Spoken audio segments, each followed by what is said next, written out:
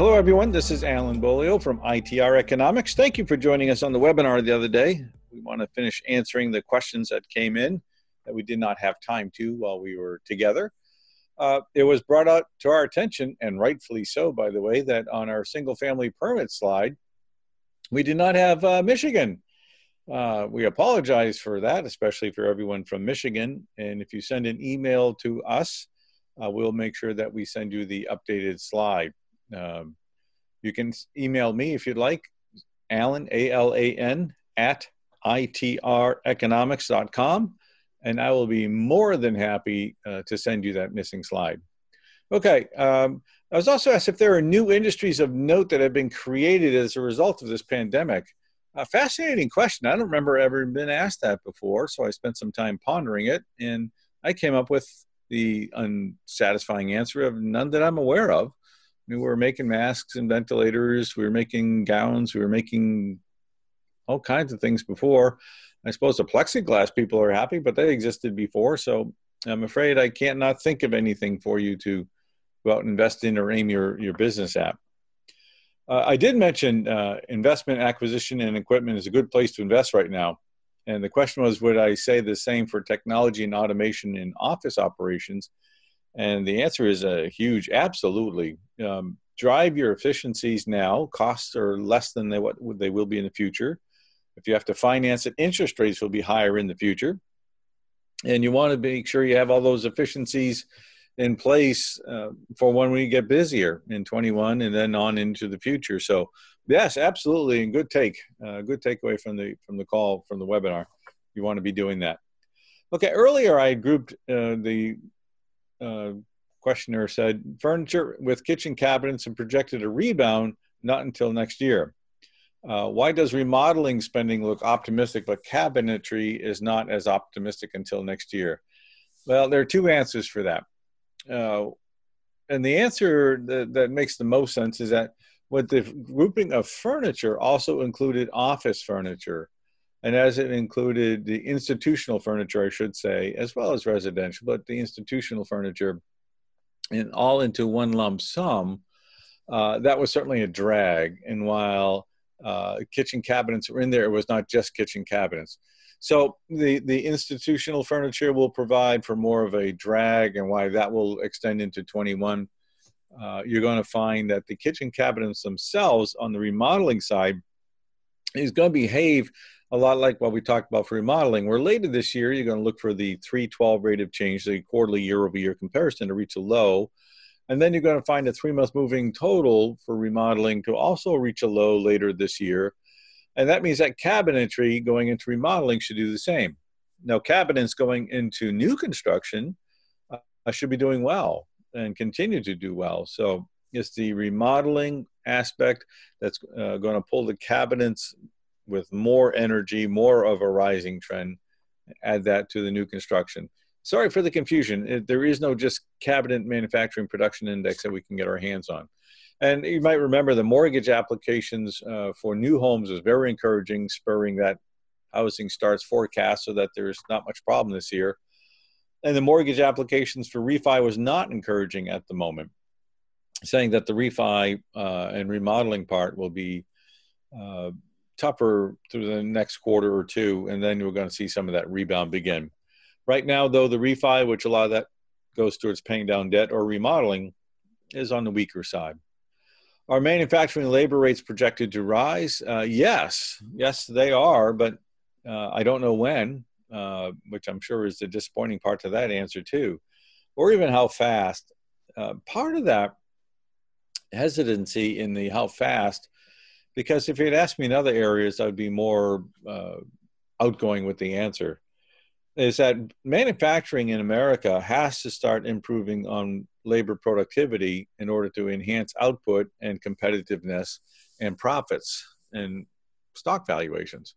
There has not been a lot of investment in enhancing labor productivity. So as we enhance labor productivity through automation and other tools, that means that the demand for physical human labor, while it will still be there, will not be as strong as in some other areas like, say, trucking.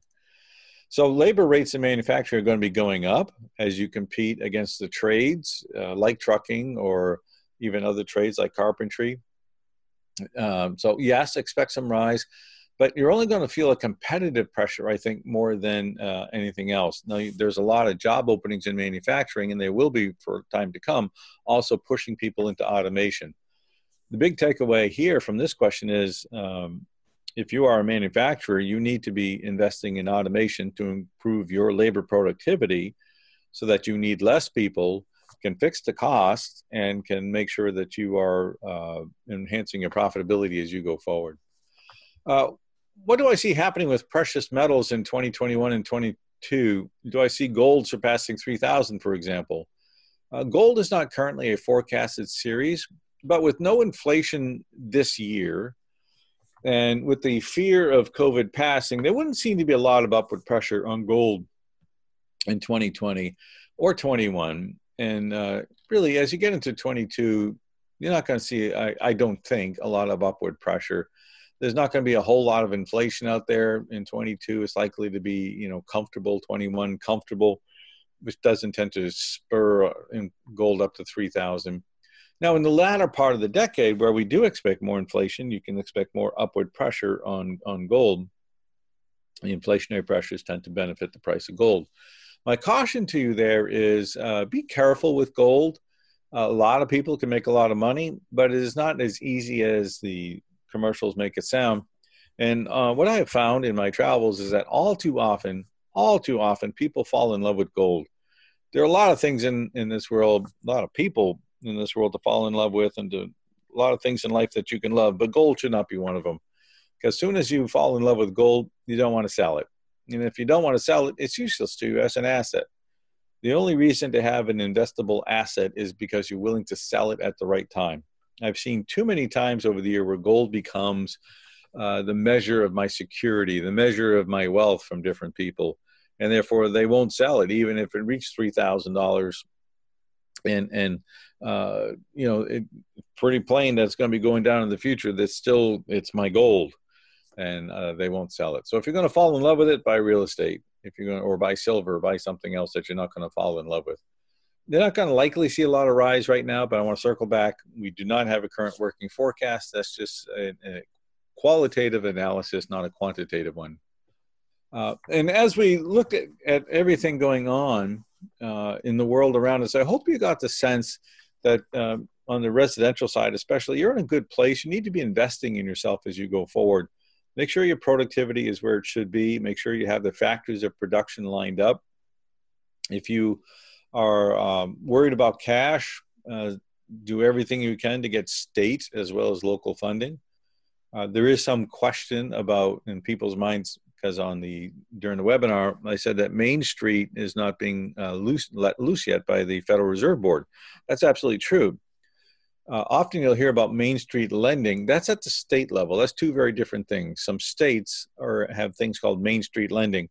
Don't confuse it with the Federal Reserve Board. So go to your state for Main Street lending. Make sure you have cash. Make sure you have more cash than what you think you're going to need so that you're ready for 21 and everything that's going to provide you.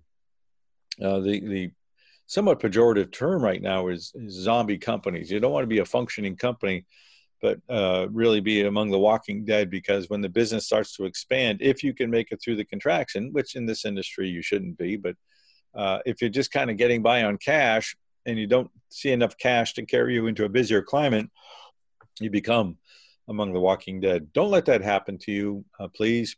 If you need to, think about selling in an environment where you still have cash, working capital, accounts receivables, and things that can add to your value.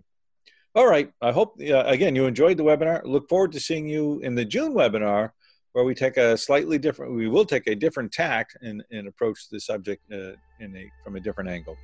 I hope you all have a great day. Thank you very much for joining us and for listening to this podcast.